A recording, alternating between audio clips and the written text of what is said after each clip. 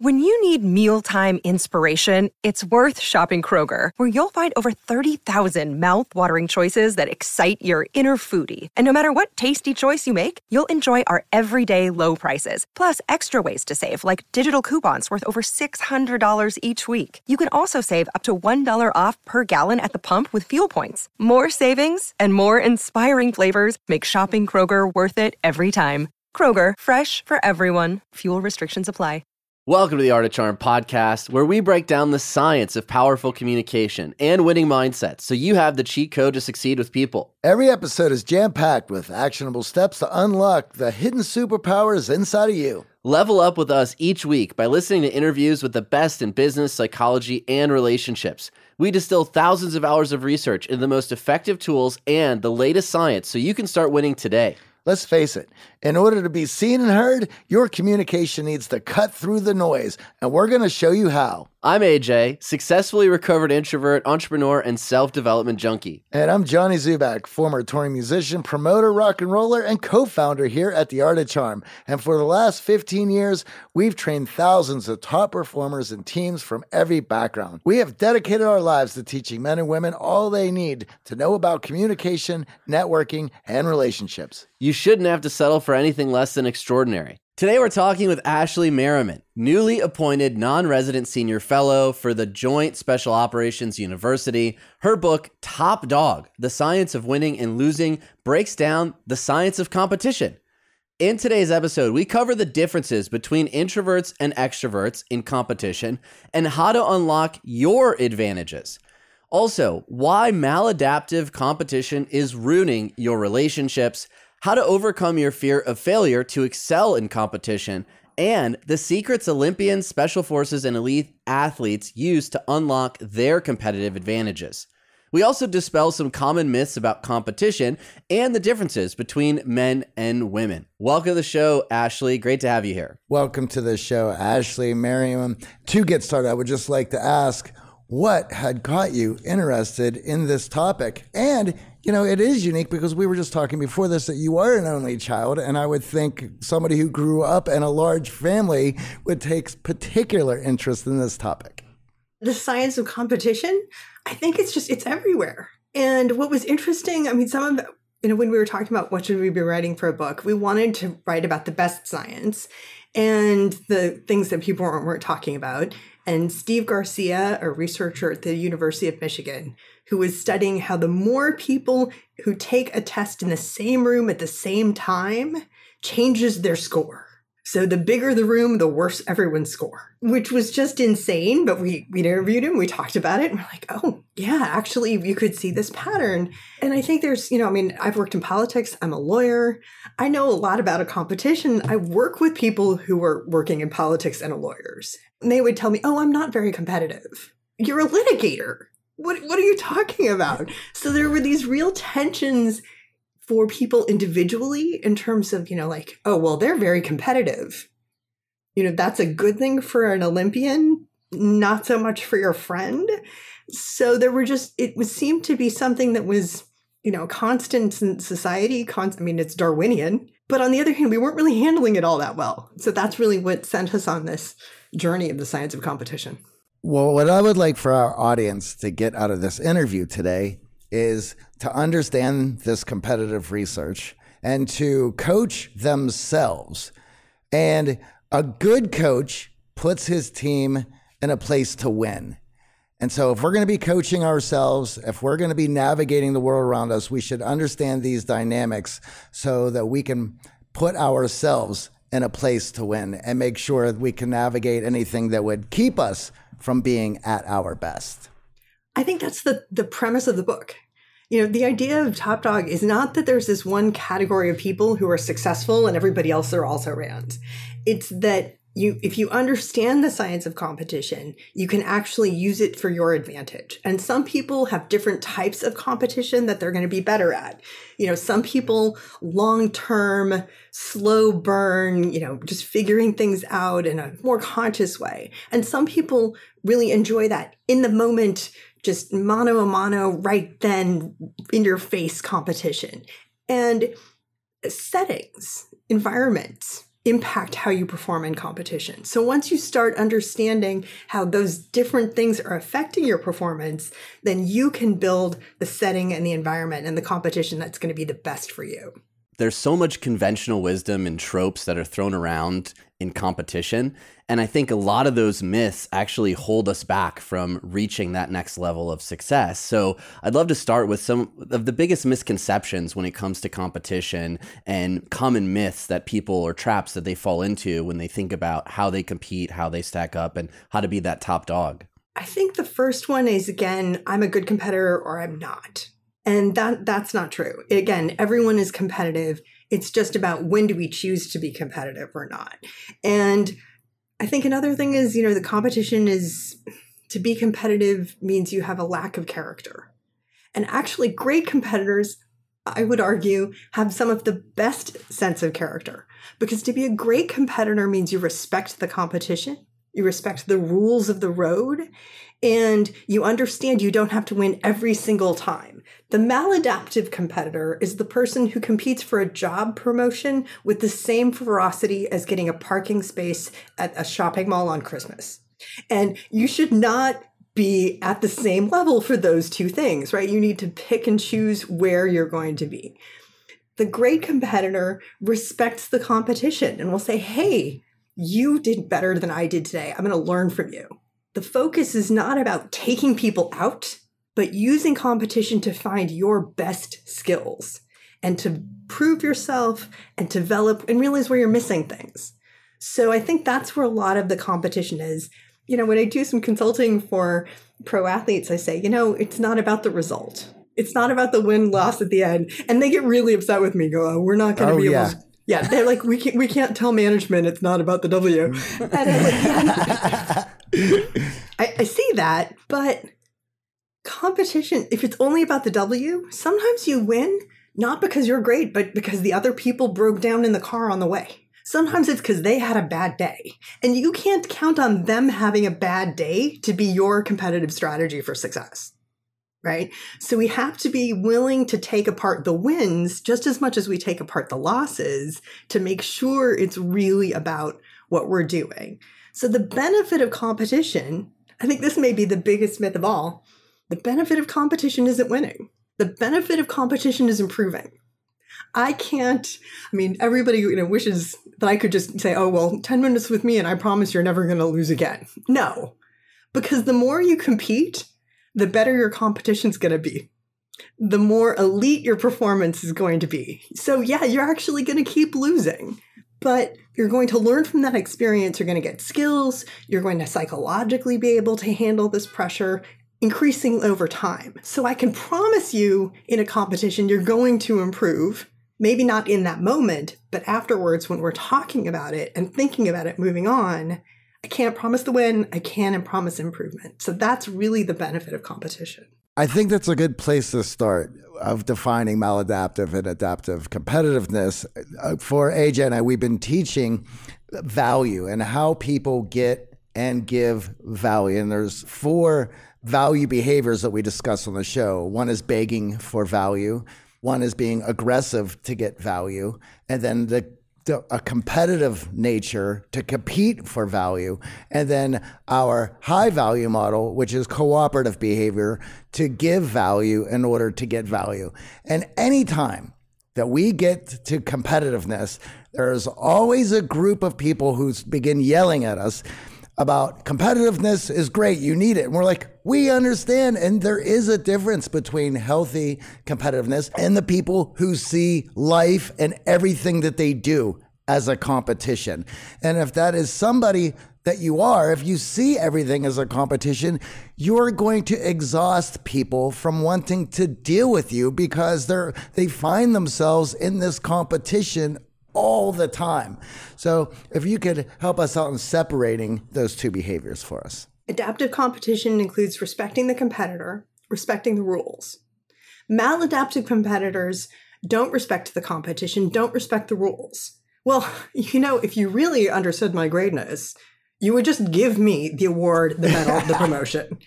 All of this competing nonsense, the job interview, the presentation you want me to do, this is just ridiculous, a waste of my time. Just let me do this. And if that's your attitude, that you're entitled to the win, then you absolutely don't respect the rules. You don't respect the competition. And that gives you permission to break the rules. That gives you permission to say, well, I'm entitled to win. If I'm entitled to win and I was going to win anyway, then it doesn't matter how I get here, does it? That then gives you this approval that you can actually really, hurt people and be unethical. And, right again, that may win on the day, but over time, your reputation is that you're not trustworthy, that you're not respectful, that you're going to cheat, and no one wants to work with that person. So the maladaptive competitor is going to succeed by finding new pools of competition because they can't stay in the one they've got because nobody wants to deal with them after the first one or two. So I think that's really important. And again, you're absolutely right. The adaptive competitor picks and chooses when they're going to compete, realizes they can let something go that's not important. They enjoy it. It's fun for them, as opposed to the maladaptive competitor. And I don't think they enjoy competition because, again, it's a blood sport and they have to win every time. It's do or die. And again, you can't learn from that. Looking at research with a fixed mindset versus a growth mindset. A growth mindset's focusing on improvement over time. A fixed mindset is, I'm this good, period. If you're a maladaptive competitor with a fixed mindset, you can't learn from experience. You can't learn from growth. You can't learn from anything else because every time you lose, you've proven to the other people and yourself that you're not as good as you thought you were. So the stakes are just untenable. Human beings need to be human growings. We have to be able to give ourselves that room to improve that the maladaptive competitor just can't do. Combining all of these thoughts in terms of the myth idea and the maladaptive and the adaptive, we only say, it's not if you won or lost, it's how you played the game to the person who lost, right? We only care about loss is character building. Winning is never character building. That's wrong. It should be character building because, again, you should be focusing on what did you do right? What did you do wrong? What was dumb luck? So I think that, all of that fits together. And maybe this is something the next time those people are freaking out about competition is good. I think it's a false choice between competition and cooperation. And the reason is because competition, we're thinking that, again, one-on-one, mano-a-mano. But I can have a team compete together collaboratively to beat the other team. Even as I was saying, I kept saying in terms of the good competitor is following the rules of the road. So that means that in some ways I'm collaborating with my direct competitor because we've both agreed what the appropriate behaviors here are. So I think that people put them as these dichotomies, and they're not really dichotomies.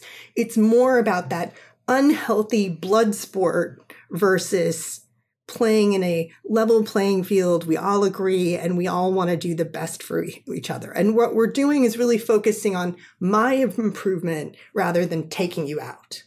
And actually, the difference between those two things actually changes brain function. Because when you're thinking about how I want to do something, that's about the parts of the brain that are thinking about self-image. When you're thinking about taking somebody out, that's about fear and other aggression elements that aren't in that self-image moment.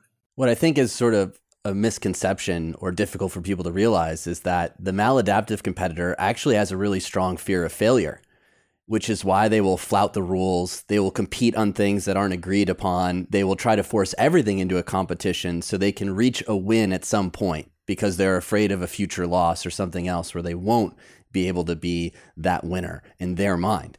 And I think that's sort of hard for a lot of our clients to wrap their head around who are used to being really competitive. And let's be honest, in a lot of our lives, competition is rewarded.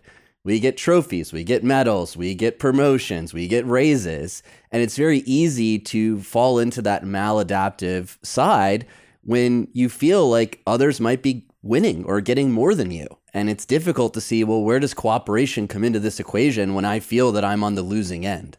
I think that that's absolutely true. There's actually some interesting research on the fear of failure, where, the fear of failure is fear of letting people down, fear of embarrassment, fear of people not talking to you anymore because you made a mistake, so they're just going to write you off completely. And that's connected to fear of not living up to your own self-image.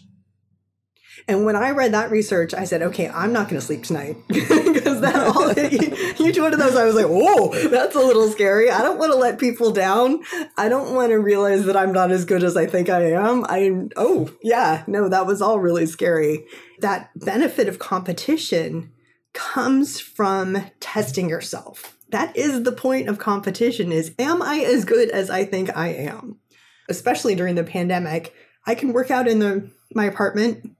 I can do jumping jacks. I can run up and down my room and think, wow, I'm really fit. It's not until I go onto a track or into a gym that I actually realize I'm a complete nincompoop and it isn't any better. But then competition becomes a public test because there is at least your competitor watching against you, and there may even be an audience, and that immediately changes the stakes to be very scary. So it's not just I'm afraid of failure, I'm making mistakes, but I'm making mistakes publicly. So one of those parts about fear of failure and having an audience. And I've shared the story of my journey in getting better at golf. When I go to the driving range, I just throw my headphones in and I'm just swinging balls and I can hit the ball straight.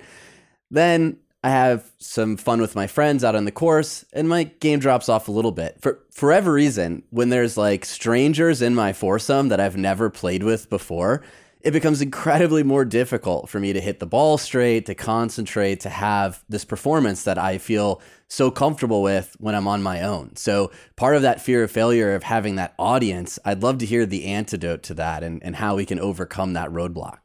And it's not just you. There's actual science. One of my favorite experiments, they had college students playing video games. As you can imagine, they're crushing it. It's just some racing car game. And the grad student confederate of the professor would walk in the middle and go, wow, that's a really high score. Boom! Immediately they crash and burn. And the reason they're doing that is because the second they hear someone watching them, they've stopped paying attention to the car game. Instead, they're watching the person who's watching them. And so now your attention is split. So you're literally using half of the ability and focus that you just had 5 seconds ago because the other part is about the person watching you. So one of the things you need to do is, again, focus on the benefit of competition. What am I trying to do? I'm trying to learn from this. I'm trying to improve. I'm not trying to prove that I am the next Andre Agassi when your friends are coming by and you're just hitting balls. You're like, no, I'm just hitting balls. So it's about setting the goal. And one of the things that I love the most, especially, and this really actually has helped from Olympians to random kids taking a quiz for school, is asking yourself what your goal is. And I know that sounds really obvious, but the research and one of the most fascinating things we found in the science of competition was the difference between a challenge and a threat. And in a challenge, it's not clear, it's not guaranteed you're going to win, but you think all things considered, you've got a shot. A threat, you have no shot, and the only question is, how badly is this going to go? The difference between those two mindsets is enormous. It changes your biochemistry. In a challenge state, you have a boost of adrenaline, you have testosterone boosts, you have better circulation in your lungs and your blood flow. In a threat state, the question is, how badly is this going to go? Your blood vessels actually contract. I mean, this is evolutionary. This is when you were trying to run away from a tiger, that the tiger bit you, you weren't going to bleed out. Right? So the goal was get back to the cave alive. It wasn't turn around and turn the tiger into dinner. It was, I need to make it to the cave without bleeding out, right? So your blood vessels literally contract. And if you think about, I always think of a football game, blowout result. The third or fourth quarter, one team is winning, and those guys are jumping up and down, and they're screaming and they're cheerleading. And they're like, oh, do we still have to play? And then they go, and they do, they throw another 40-yard touchdown, and then they go right back to screaming and cheering. And the losing team, They're holding their legs. They look like they're going to pass out. The problem is not physical conditioning. Last week, that team was winning and crushing it with someone else. It was in the moment, they're physically feeling like they're dying because their body is actually changing that core and trying to sit. It's self-preservation. The question then is it a challenge or a threat? So what is a challenge? It's something you think you can succeed at, but we can break it apart. Do you have the skills, knowledge, resources, and ability to succeed? I use this as a checklist. When I start getting nervous about something, I think, okay, why am I nervous? Do I have the skills to do this? Do I have the knowledge? Do I have the talent? Do I have the ability? And if I'm actually going, no, I don't have the knowledge. I forgot to read this memo. This meeting's going to go really badly. Okay, but then I have a cure, right? I can read the memo, right? If you identify what of those pieces that you're missing, you can go back to that challenge state. Because that's what you want to do, is you want to focus. It doesn't have to be a guarantee of a win. If you think you're absolutely guaranteed to win, you may actually underperform, right? That's when we skate. That's kind of like, oh yeah, okay, whatever. So a little bit of that excitement and butterflies is actually good because it's going to keep you going forward. But you don't want to be overwhelmed. And then if you think, okay, no, I don't even have the knowledge, skills, and resources and ability. It's like, I don't have my lucky socks. I forgot them, and I forgot them and I realized this time on a plane traveling somewhere. There's nothing I can do about the socks, right? So that's when you go back and change the goal. Change the goal to something that you do think you can succeed at. Sometimes the goal may be, I need to start this meeting without throwing up. And that may be hard for someone who's really scared, right? But again, so now we're going back to the benefit of competition is improvement. Because even when I fall on my face, I'm going to learn something from it. So that's why that goal setting is so important, because you want to move the goal to be something, again, slightly so that you got to reach, but not so much that you think you're going to give up. Because again, if you're totally outclassed, if you're like, wow, I'm a rookie, I've never done this before, and everybody here is a world-class expert than me, you're not going to learn from them. You're just going to shut down. So again, it's focusing on the skills, knowledge, resources, and ability to improve.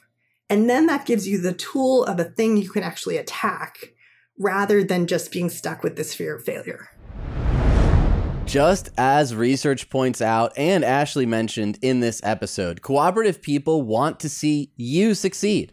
In fact, high-value people encourage and support you to be at your best. If you're ready to plug into a like-minded, high-value community and instantly grow your network, join us in the X Factor Accelerator. The Art of Charm team and hundreds of other high-value members are experiencing masterful communication, supercharged confidence, and an incredible network inside our world-famous X Factor Accelerator program. The X Factor Accelerator is a new way to supercharge your influence to unlock the doors leading to success. Inside, you'll find weekly practice sessions on networking, rapid rapport building, and powerful persuasion, and so much more. We kick every month off with a goal-setting workshop, so you have a personalized plan of attack to reach your goals faster. Our mindset coaching sessions unlock your true potential and defeat your inner critic to truly become extraordinary.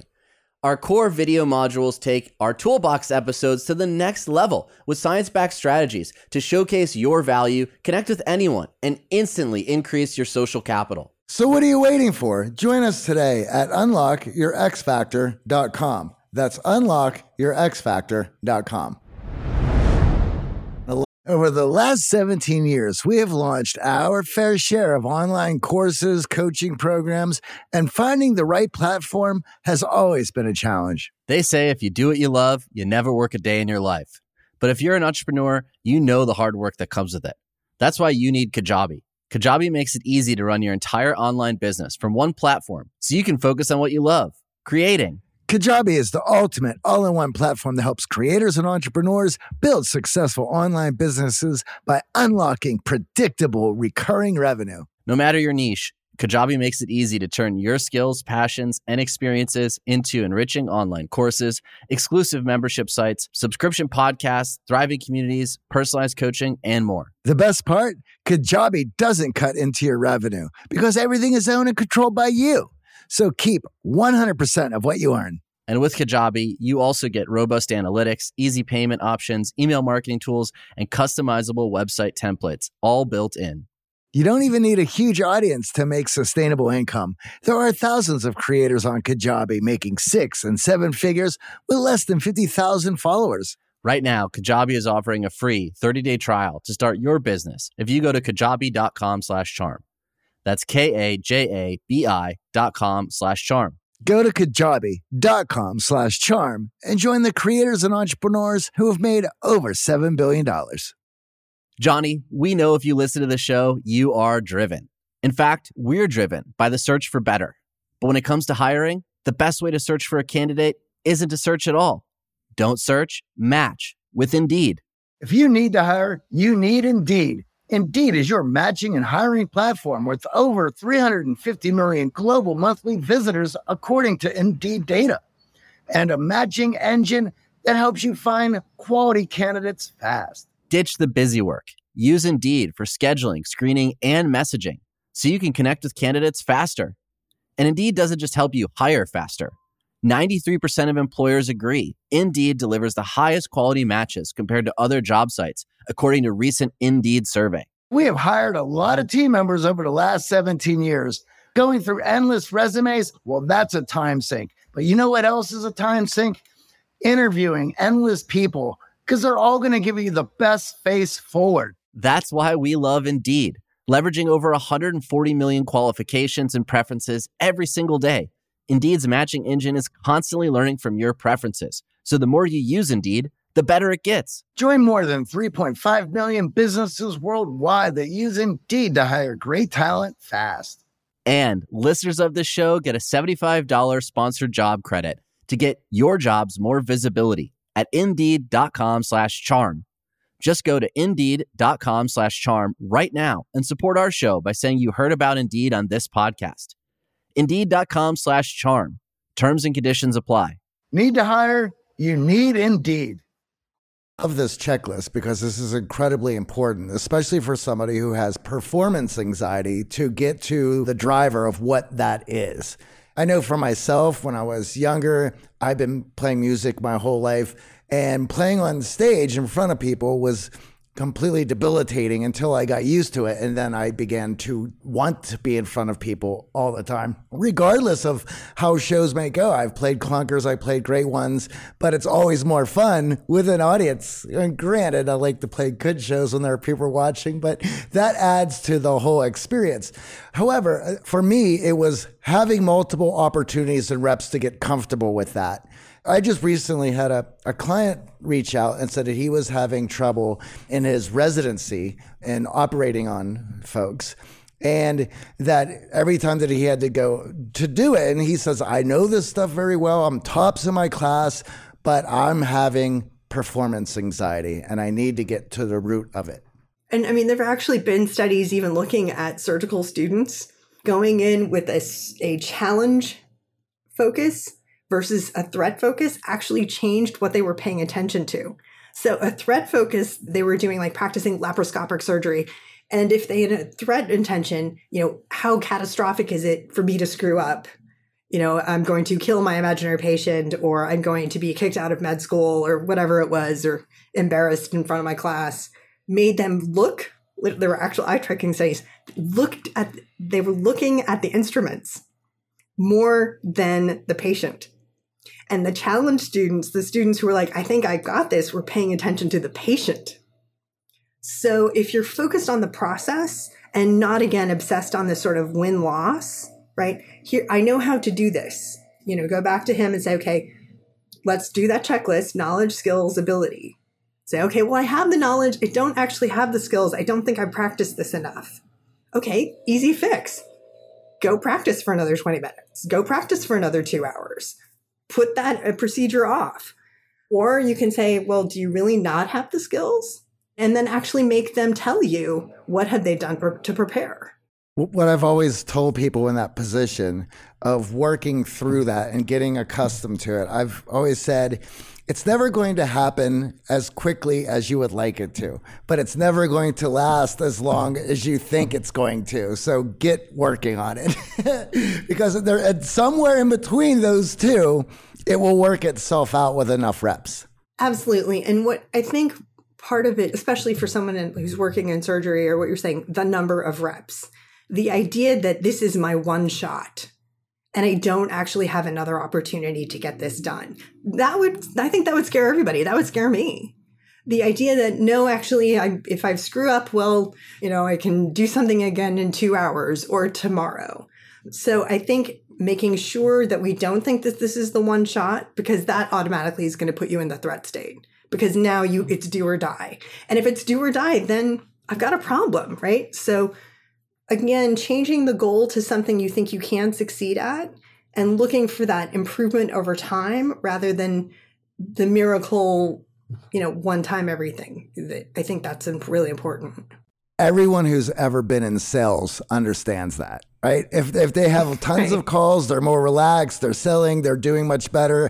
If they know I'm not eating this week unless I make this sale, oh no, now the pressure's on. And of course, it's that much more difficult. And I have actually the flip side to your story about performing on stage.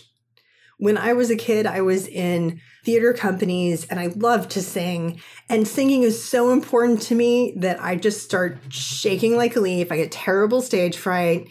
And as a kid, I decided, well, then I'm only going to audition for the things I really care about because it's just too painful an experience and too scary.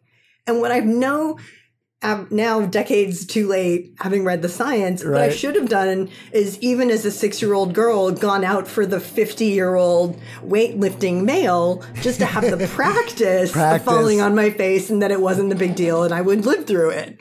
And so the reps and the opportunity to have that is really important. With all the conversational tools that we espouse on the show, we want people to be practicing them and setting up opportunities every week so that they get better at this.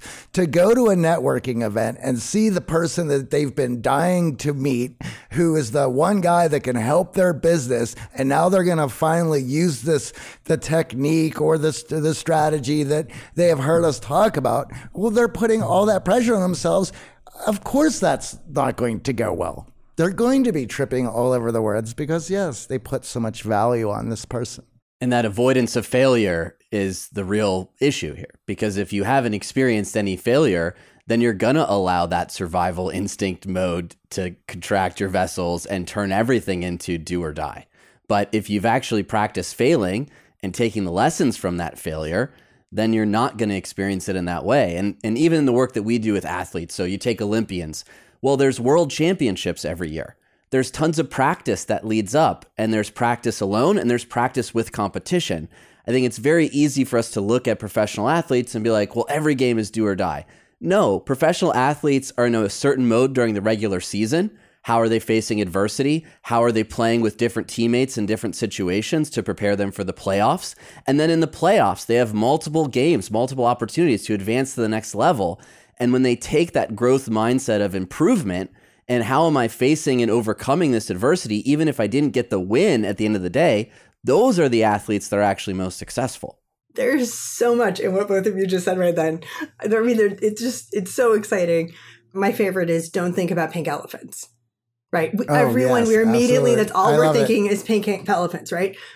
If you walk up to that person who you've been wanting to meet, to network with for months, you're like, okay, now the most important thing I need to do is not say whatever. Don't tell him that your last company just failed, or don't tell him you're going to lead with that. Whatever it is that you're telling yourself not to do, you're going to lead with that. So when you're focusing on avoiding mistakes, you can actually, that's all your brain's doing. You can actually do the mistake that you were trying not to do because that's what you're thinking about. You're not thinking about what to do on the other side. Then what you were talking about with the elite Olympians and having more opportunities, when I first started doing this, I was like, elite and Olympian were synonyms. I still think they're synonyms. But when you talk to elite coaches and Olympians, they actually talk about your practice Olympics, right? And I'm like, your practice Olympics? I'm like, oh, yeah. Your practice Olympics are when you're 16 or 17. You barely made it in. We did not expect you to win. We just wanted you to know what it was like to have 1 billion people watching your hurdling or your diving or whatever it was you were doing. And it's because that learning from the experience and the environment is so important. And then also, again, measuring your expectations and realizing this isn't actually your one time at the Olympics. You're going to come back. So learn from this experience, get as much as you can. If you can come home with a truckload of golds, yay. But if not, and you came home and you learned from it, you're going to do great the next time. And there is actual studies about champions who said exactly what you said when they said, what was the thing that catapult your world championship success? It was the previous loss, because that really taught them what they cared about. I'd love to talk a little bit about those in the audience that don't feel compelled to compete because in the past they've either performed well or they've avoided it. And the book sort of starts off with, that typical bell curve where you have those who collapse in competition, those in the middle who actually healthy competition can get them to achieve more, and those at the very top where that competition really doesn't motivate them one way or another. They perform because of it. So for those who are in the lower bell curve, who maybe, due to standardized testing or other competitions in their life have failed, and because of that, they now have anxiety around competition, they avoid it at all costs. How can we use science to address that, to get them back to the middle and moving towards that top dog status in their life? Pick what you care about. Unless you're like practicing a skill where you're actually trying to learn it. And I guess in some ways you could say, well, if someone's really afraid of competition, then maybe they should just sign up for a whole bunch of things they don't even care about. Sign up for a checkers tournament, sign up for a golf tournament. You don't know how to play either one of them. That's fine. You're just actually going to go through and see what other people are doing. If it's more a sort of, like I was talking about, it was too important for me to risk the competition, then again, resetting the goals, finding some small opportunities, and, organizations like Toastmasters does everybody has to speak all the time. You guys have regular, we're going to have a speech and a thing, and it's not a one shot. So giving people that, and then, just like I used the challenge as a checklist, right? Be very specific about what is the goal you're going to get out of this competition. And then you find out afterwards, did I get it? What was the goal? I mean, that I think in terms of what's effective, again, thinking about outcome, novices don't want competition. If you're just learning something just now, I'm just trying to find out the rules here. I don't even know if I like this. So don't put me in a competitive environment. The elite performers, their competition is really themselves, right? Your Olympian who's already had 6 or 7 gold medals is saying, well, yeah, but this is for my place in history. This is me beating my own world record. I don't care about anybody else. I'm focused on what can I do? They're useful, they're reference points on how I'm doing in the moment, but my goal is really pushing myself to a new level. And it's those intermediate people who aren't sure of their ability and aren't sure. That's where competition, things like trophies and medals become that really important, because that's when they're really trying to figure out, am I good at this? What can I do? So I think figuring out where you are in your skill level is important. And then what's the most effective also matters. So for a novice, did you live through this? Cool. Yay. Go team. That may be what you're looking for. A novice, the most effective feedback is positive feedback, pointing out what you did right. You actually are, and improvement. Velocity feedback is the scientific term of art. And it's the rate of improvement. You still sucked. You still are at the very bottom. You did not win, but you're still 200% better than you were last week, right? So velocity feedback is really important. Your elite performer, don't tell an Olympian velocity feedback, because they may be taking 4 years to shave off a half a millisecond off of their time. And velocity feedback, how they improve from one day to the next, may be crushing to them. So for them, they actually do want to know, how did I place? Was I better than everybody else? Was I better than I was the last time? So there's not one perfect thing. It's going to change depending on where you are. But look for, especially the people who loathe competition, look for something that's fun, that you just genuinely enjoy. And maybe the answer is not an individual competition. Maybe it's joining a team for who can raise money for a charity for a 5K race. It's not about competing for myself. It's not about, showing up anybody else. I'm actually trying to do the best for someone else and for a greater cause than myself. I think that's actually particularly appropriate for women, because women tend to be more concerned about a reputation of being competitive, and it's easier for them to say that they'll fight for someone else. And, I can't do that for me. I could do that for them. So shifting the focus of competition off of yourself and to another organization or a team member may also be something that helps you express the competitive fire in a way you wouldn't have necessarily wanted to do it for yourself. I'd love to touch more on the gender differences around competition and the role that you highlight in the book around estrogen, because we do work with women in our programs, although fewer, mostly men. And the women who do join our programs tend to be in very male-dominant environments. So they feel like they have to adapt by taking on male traits and qualities, and they come to us to learn what are those male traits and qualities that'll get me ahead in this environment.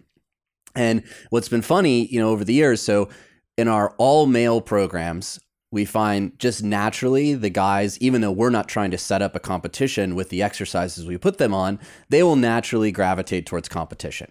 So one of our exercises is real world live first impression feedback.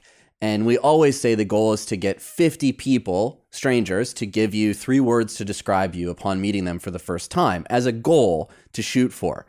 And inevitably, inside the class, after an hour and a half, the guys come back and they're tallying who's got the high score. They want to know. Who's got the best adjective, who's got the best descriptors.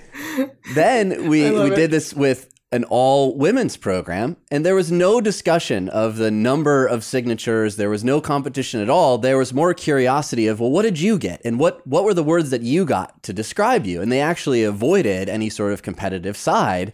And Johnny and I were always fascinated by this. Then, of course, when it's a mixed group, we did see the women get a little bit more competitive and want to see how their score matched up. So what role does gender play in all of this? And I'd love to unpack estrogen's role as a hormone in this as well. I love all of that.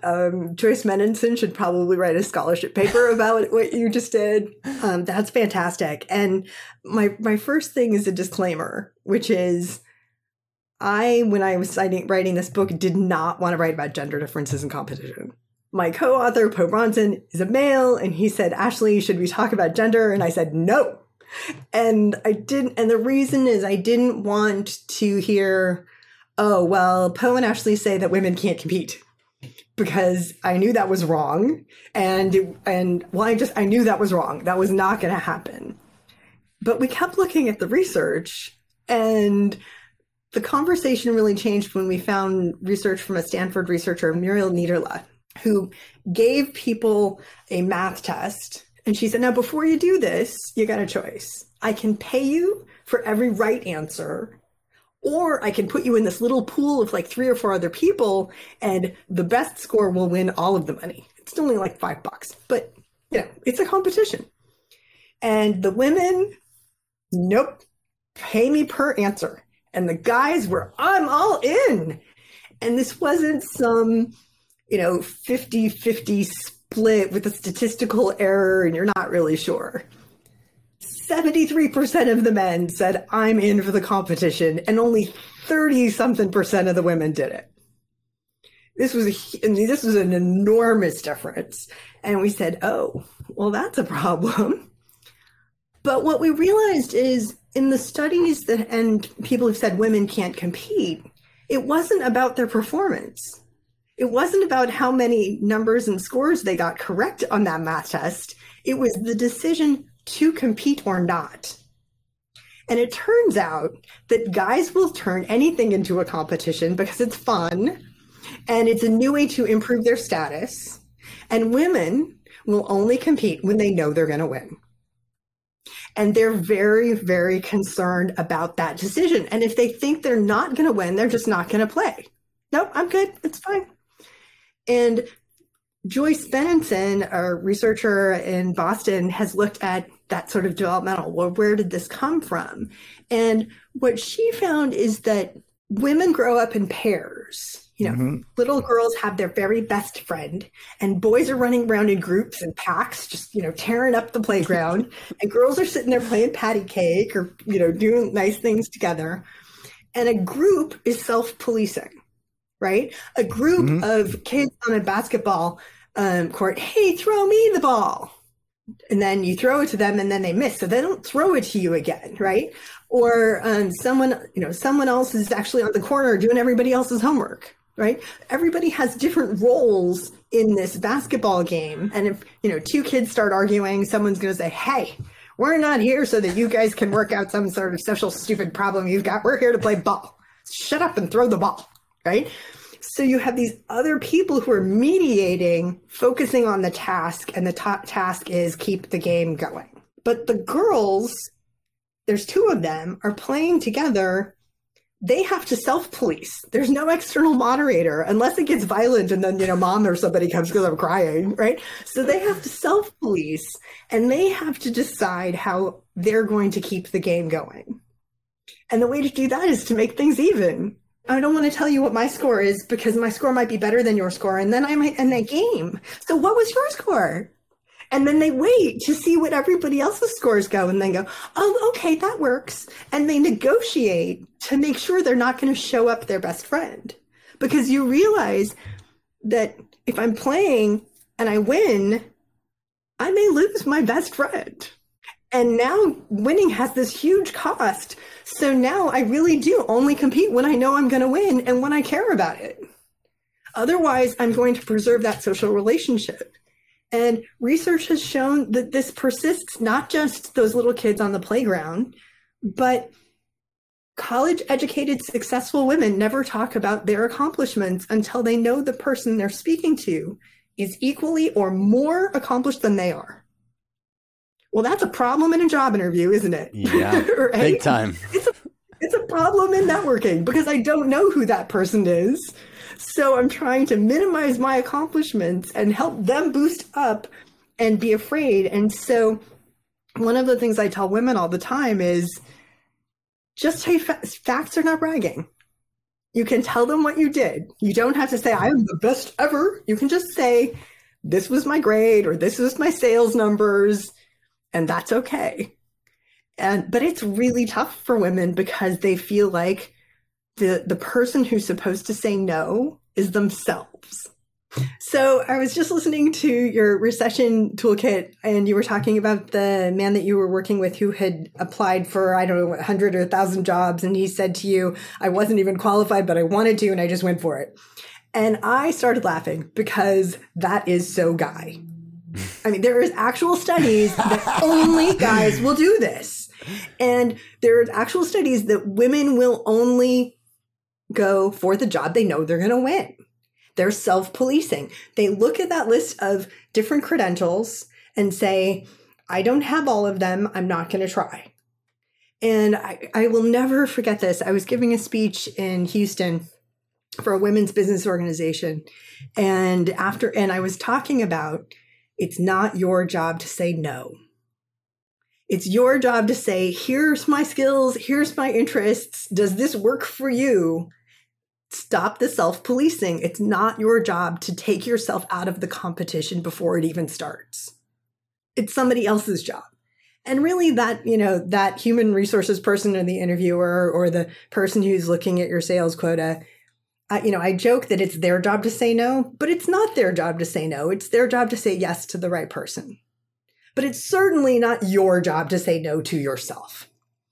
So I finished the speech. I'm sitting at a table afterwards, and this woman comes up. And she's in her, I'm guessing, mid to late 50s. And, we're in Houston, so I immediately just think, oh, oil money, because she is just perfectly coiffed. She's got this elegant suit, and she's just put together in ways I will never be able to approach. And I'm in awe of her just as she's walking up. And she says, so there was this job I really wanted last week, and I only had 7 of the 10 qualifications, so I didn't apply. Should I have applied? And I said, yes, you should apply. And I said, first of all, you're assuming that everyone else who does apply has 8, 9, or 10 qualifications.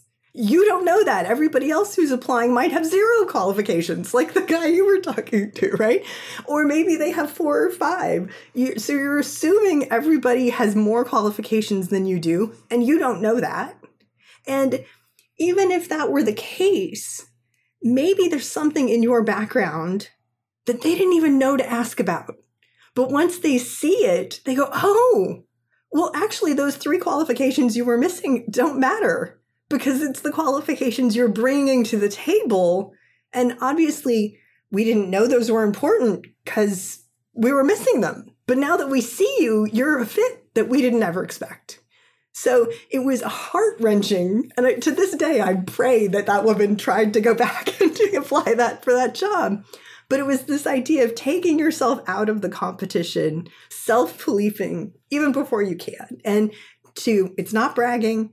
It's not your job to say no. It's your job to identify your skills and opportunities and your interests and let other people think if there's a fit or not. Oh my God. I feel like I cannot wait for my wife to listen to this, because we were literally just talking about this morning. So she wants to just do consulting freelance. She wants a break. We just got married, and she just wants a break from a full-time role. And this company reached out to her through her network, and they're looking to hire someone full-time. They've talked to a number of candidates. They have not settled on any of them. She brought up that she wants to do freelance. She's not interested in full-time, and she thought that pulled her out of the running. And I had this exact argument with her, that she needs to send them a proposal for her freelance work, detailing exactly what she would deliver, and let them say no. And she's like, they already said no. They're looking for a full-time person. And I said, they haven't found that full-time person, and they would gladly take you for 3 months with these deliverables at a lower cost than giving you equity, paying your benefits, your payroll taxes. And if you even throw in, hey, you'll help them hire the next person, which she's really good at doing, they'll probably say yes. And she's going back and forth, hemming and hawing, and I'm trying to coach her through this exact thing. And then I pointed out to her that the last 3 people she's been involved in hiring for her last company did not have all of the qualifications that they were looking for. And they were men, and they got hired, and she came home from work frustrated saying, how are we hiring these people who are unqualified, and then I have to train them up? So I've witnessed this in my own marriage, how she will self-police even though she has more than the qualifications and the direct experience that they're really looking for. And that's the key. These qualifications they use to filter, but the experience in these roles is far more important to that company. Can you get these results than any sort of certifications or qualifications that they'll put on the screening process? And here's an irony just to build onto that. So the studies show that women who are politicians or considering running for office, wait until they have, multiple master's degrees, multiple tours of responsibility in different offices before they'll even run. And the guys are like, I think I should run. If I don't if I don't, I'll build my my contact list. Maybe I'll have a little war chest. We'll learn from exposure. It doesn't matter if I'm going to win or not. And the women are like, no. So the research shows that women who actually do run are more qualified and do really well. But if we put this back for your wife being frustrated, the irony is if everyone who applied and was hired for that job had all of the qualifications, my guess is they wouldn't have been hired because they were overqualified. They would look and say, oh, well, that person has every single thing we need, but, are they really going to stay more than a couple months? They're looking for a promotion, right? So the company may be looking at it in terms of who are people who are going to learn on the job. They'll hit a floor and they're going to have room to grow into the position because well, we're going to train them to do our specific way we handle that anyway. So it doesn't really matter if they haven't done that. Whereas the person who's got the sine qua non everything is like, oh, well, that person's really not interested in learning how we do things. They're looking, the second they get this job, they're going to be angling for my job as a promotion. So it may actually, I definitely tell women who are worried about competing, focus on the improvement. You don't have to be perfect. But I fully admit I myself will have that same issue. I know, I go, oh, that's really hard. I don't have all of those qualifications for that meeting or that speech or whatever. And then I think, oh my God, there have been times when I actually, literally at one point, true story, I was in a hotel and I was going to give a speech to another women's group and I'd written out, not your job to say no. And I got an email, are you interested in doing this consulting gig? And I looked and was like, oh, I don't have all of the qualifications. I don't think I should apply. And I can't give this speech unless I send yes. And that was the only reason I did it, because I could not go to those women and say, just go for it, if an hour later I couldn't have done it myself. So it is hard, but it's useful. Well, we had that exact same conversation where we put out a job position and we saw someone overqualified and we're like, well, we can't even afford them. We're not going to interview them. They had everything we were looking for, but then we start thinking as small business owners, like they're going to ask for too much and they're probably going to want to leave right away. And can we afford to invest in them? So that's the other side of the conversation that's happening. So not only are women wrestling with themselves if they should apply, but then business owners are having a different conversation, and all we're seeing is those qualifications. Now, as a former cancer biologist, I love how the biochemistry plays a role in all of this. So let's talk a little bit about estrogen when it comes to competition. So estrogen and testosterone, I always want to talk about both of them because people think, that women have estrogen and men have testosterone, and that explains these differences in competition. And actually, that's not true. Testosterone is not the he-man, aggression, need meat hormone that it's built out to be. Testosterone is a hormone relating to social relationships and social status. And it wants you to do something that is powerful and gets you social approval. Now, a football player might say, I get cheers from the locker room if I go to break people's bones. Okay. And another team may say, I get cheers from the locker room and the coach says I'm doing a great job if I show up for practice on time, memorize all my plays, and remember to thank the support staff for helping me. I can get a testosterone boost from both of those things. It's what I know I'm going to get social approval for. And so women have somewhere, depending on the study, 1/7 to 1/10 of the testosterone that men do. But in the moment, it's the change in testosterone. It's the response in hormones to the setting that actually is that thing. It's not that estrogen is then the girl version of testosterone. Right. Estrogen is doing a different set of biochemical things because you guys have estrogen too. Right. I just have more, right? So we all have both of these things, and oxytocin is another one of the hormones that we don't, I'm actually wearing, the audio listeners can't see it, but you guys can see it. I'm wearing this is an oxytocin necklace because it's the art of charm. Yeah. So I thought I would wear the love molecule. That's what it's called. So oxytocin is also about social connectedness, right? Testosterone is about social status. Oxytocin is about social connectedness. And so originally people were talking about it in terms of, mom's breastfeeding or giving people a hug.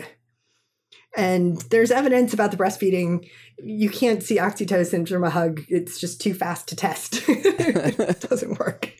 But the idea is that comfort level, and then say, okay, well, again, oxytocin, the love hormone, that's definitely not about competition. Really? Have you been to a bar? Right. There's competition when it comes to relationships, right? Really? You were talking, competition. There's nothing. It was like, who were you talking to? Who was that? Why aren't you talking to me? There's a lot of actually competition and status concerns, even in a romantic relationship, certainly in a business relationship, but even in a romantic one. But then there's also that protection, right? Being close to me means I'm going to be more competitive with someone who I think is threatening that external relationship. So that's another one of those, like, reframing competition. It's not about you and your success. It's about protecting your teammate or protecting your friend or the person you care about, or performing at a new level is another way to get that hormonal engagement and the physiological excitement of competition that you otherwise would be missing. Now, we'd be remiss to not discuss the introvert-extrovert view of competition. So as you can imagine, we work with a lot of introverts. And I think that's part of why we see an inordinate number of clients who, in that group environment, shy away from the competition. But then on that one-on-one challenge where they get first impressions on their own, they throw themselves in. And some of the quietest, shyest, most introverted people will end up coming back with the most signatures in that exercise. But if we get them to work together in a group setting and compete, it falls apart for them. So what's going on with this introvert-extrovert performance in competition? Well, I think, one of the things that's sort of interesting, if you look at introverts and extroverts, that one of the brain, going back more to the brain chemistry, there's some research that shows that introverts have a higher level of dopamine sort of as their baseline. And people having conversations with you is another level of dopamine, and that's too much. It's like flooding a car with gas. Too much dopamine. And you hear introverts, and I'll say it. Okay, I had this big speech, or I went to a cocktail party. Now I have to go take a nap. My brain is just, I have to recover, because what I need to do is I need to have my dopamine reset back to that lower baseline. And there is some research that actually, so there's evidence, and then extroverts have a slightly below optimal baseline for dopamine. And they actually then need people. You hear that expression about someone feeds off of being with people. Extroverts actually need the positive or even negative interaction from other people to get that dopamine level to be up to the optimal performance. And there is some kind of interesting research that looks at the genetics, and they're not exactly a twinning between introvert and extrovert, although I know this has got to be a Venn diagram at a certain point. But everyone talks about the warriors and the worriers.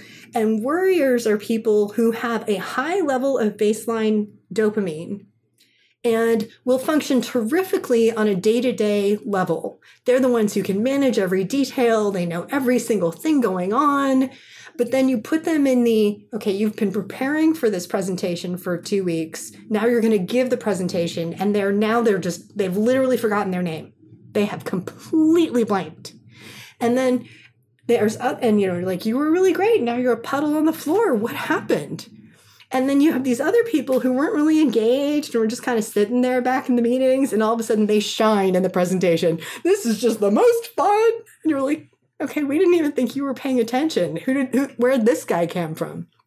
And that actually is this warrior paradigm. So the warriors have high levels of dopamine on a day-to-day. So a moment of stress floods their brains with too much. And the warrior actually has too little dopamine on an average day. So they need the stress of competition. They need that last minute deadline to actually kick their dopamine to give them optimal functioning. And this actually, it's not exactly a bell curve, but genetically about a fourth of the population is warriors, a fourth is warriors, and then there's this split in between. And then actually women, because women already have variations in hormones and dopamine tied to their menstrual cycles, can be like warrior pluses or warrior pluses, depending on what's going on there. So if you hear yourself going, ooh, I'm a warrior, I'm an extrovert, I'm one of these people, then again, we're going back to the challenge and threat, right? Come up with something that you think is doable. Have it be a smaller thing that you can actually do. You don't have to dazzle every client, get the home run. like I said before, your goal is to not throw up in the first 5 minutes. All right, good start. Some of this might really be hard, right? So going back to that sort of challenge, and then on the flip side, for the warrior who's disengaged on the average day, they need to find ways to kick it up. They need to sign up for, maybe it's competition. Get your Fitbit or your Apple Watch and be competing with someone on your steps, competing on your sales calls for the day, or some kind of thing to sort of amp up that competition a little bit so that you feel you're engaged. In both cases, you got to do this with some moderation because you don't want to end up burning people out and freaking out the whole time. But being aware of those things and preparing for them in advance, if you are an introvert and this is hard, don't pretend everything's fine. Come up with a strategy beforehand to help you. One of my all-time favorite studies, they had British infantry where they were asked to do a 1-day paratrooping. So they had never jumped out of a plane, and by the end of the day, they were going to be jumping out of the plane, free fall. And so this was a true volunteer experiment because they didn't want to, in the military, there's an expression voluntold. These were real volunteers. And they were all high school, and they'd all had been athletes in school. And at the end of the at the end of it, when they made it through their jump, the experimenters said, what were your coping strategies for the idea? They were going through the, jumping out of a building jumping out of an airplane the first time. One of the most common strategies, got any ideas? You want to guess? This will be so much better when it's over. Right. That was the coping strategy. It was not how am I going to get through off the plane? It's that if I don't go splat, it'll be good in an hour. Yep, once I'm on the ground. But the problem with that denial element is they were so focused on it's going to be over soon, it's going to be over soon. They missed paying attention to the safety briefing because they were literally thinking, oh my God, this is going to be over soon. Oh my God, I can do this. And the people who were actually telling them how to succeed, all they were hearing was wah, wah, wah, wah, wah, wah. So if you know that it's a period of stress, whether you're a warrior or a worrier, introvert, extrovert, but you plan it and give yourself that extra time to be stressed, to figure out, when's go time? Go time is not the start of your presentation. Go time is when you got to that building or when you got there in the morning, it depends on the thing, but giving yourself that time to actually, be in the rhythm rather than, and this is especially important for the people who are worried about stressing out, that denial until the very last minute may actually be really hurting you. And you need to start saying, no, go time is earlier. Go time is the morning when I'm getting dressed. Oh, okay, well, if go time, and then if you think about it, then you realize sometimes the person who's stressed, go time was that they forgot that lucky sock, right? So if they realize when the competition really started and the performance started much earlier, then they can better plan and then they can have the pieces in place so it becomes more gradual as opposed to I'm off and I'm on. Right? When you're on stage, when you're singing, that's hard because it's an off and an on. So you have to do things on backstage, I bounce up and down, I'm humming, I'm hoping no one here can hear me singing. But, when I'm singing, I always think, I'm not singing, and then I'm going to sing, and part of my brain goes, no sound will come out because it's this idea that I'm having to suddenly switch on, and that's scary.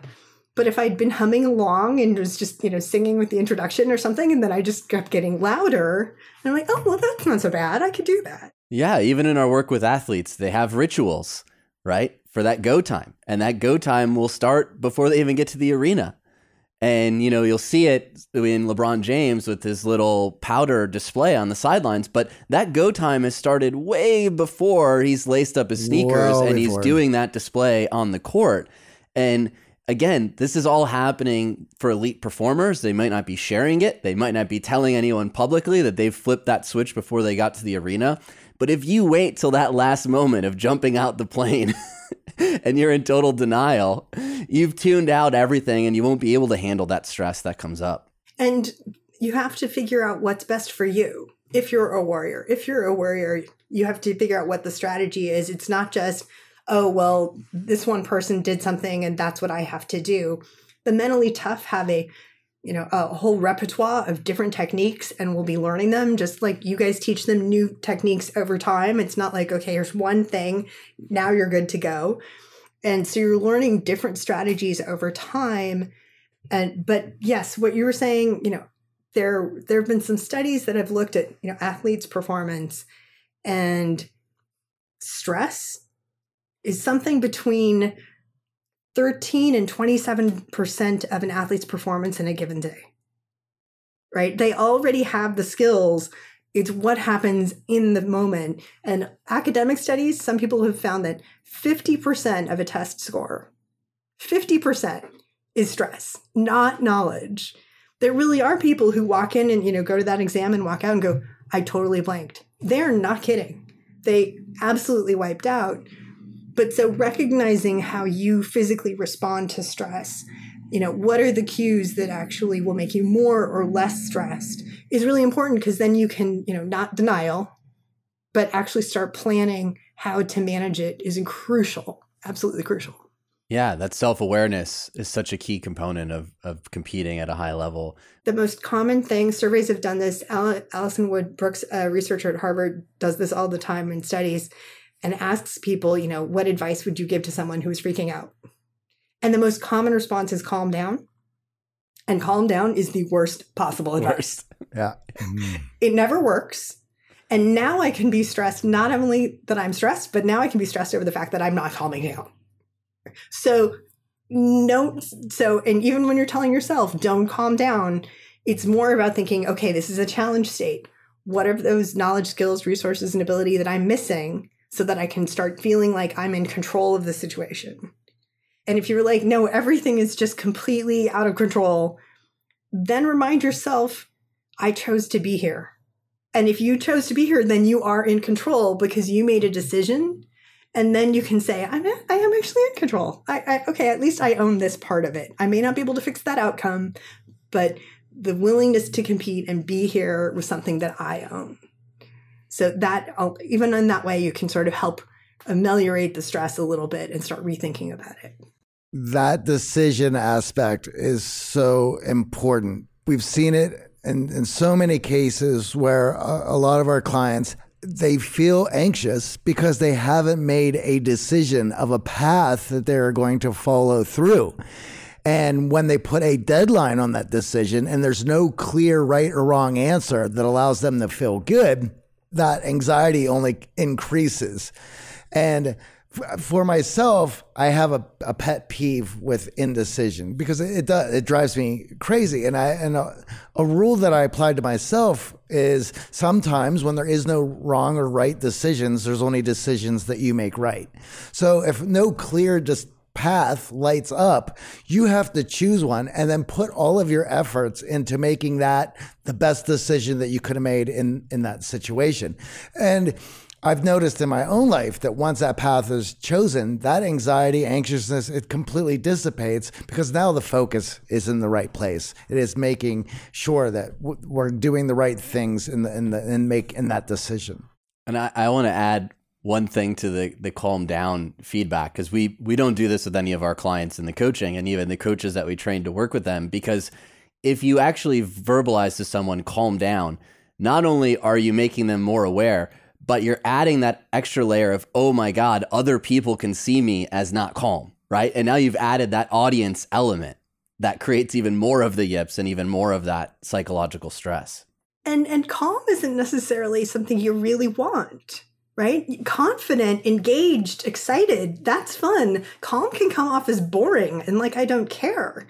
So, and I mean, I tell people who are, concerned about something, like when you're scared, I'm like, well, that means it was important to you, because you can only be scared about things you care about. if you don't care, then it is boring, and you're never stressed about something you genuinely don't care about. You're annoyed that you have to do it maybe, but you're not stressed. So then you just have to say, okay, well, you care about this. So now we need to focus on that possibility of success and growth rather than you care so much you just think now you're doomed for failure, and flipping it to that way. Yeah. And just to add what you were saying, Johnny, about decisions, and I loved everything you were saying. And also, if you're waiting to make the decision, sometimes the decision is made for you, right? Because you just missed the opportunity to, and then somebody else made the decision. And which is a place I never want to be in. I want to make those directions. Talk about Johnny's pet peeve. Yeah. When no decision can be made. Yeah. And the regret studies, show that the thing we regret the most is the decision we didn't take. And, so actually for most people, I didn't go to school. I didn't get an extra degree. And they think that the decision to get the extra degree would have brought more opportunities for decisions. So not making one decision foreclosed all of these other decisions that they missed out on. So taking the decision and going for it, it's not that it's easy, but it's essential. Yeah, absolutely. All right. What is your X factor, Ashley? I love to learn. I'm a total geek and I love to learn. The idea of just sitting down and reading 1,000 or 5,000 pages of scientific articles, and learning about science that I didn't even know existed, and then being able to see how that actually can help people. That is just the most exciting thing to me, to know that, and the science is out there. The information that you guys share all of the time, every day, it does help people. So to me, that's I love to learn. That's it. That's all It definitely shined through in your book. Johnny and I read a ton of books for our guests. Yes. And it was so fun to have the history and all of the various elements, not only to go along with the science, but to really give you that fuller picture. So we really enjoyed Top Dog, and I'm sure our audience will get a lot out of, especially those who love being top dog, as many of our competitive clients find. Thank you, Ashley. Oh, thank you so much. It was so fun.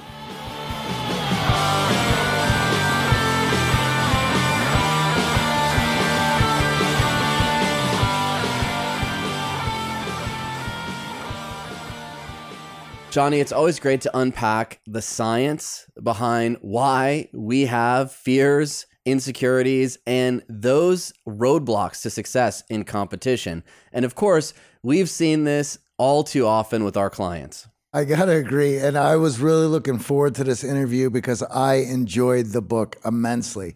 Every chapter just unlocked a bunch of research that confirmed a lot of our suspicions.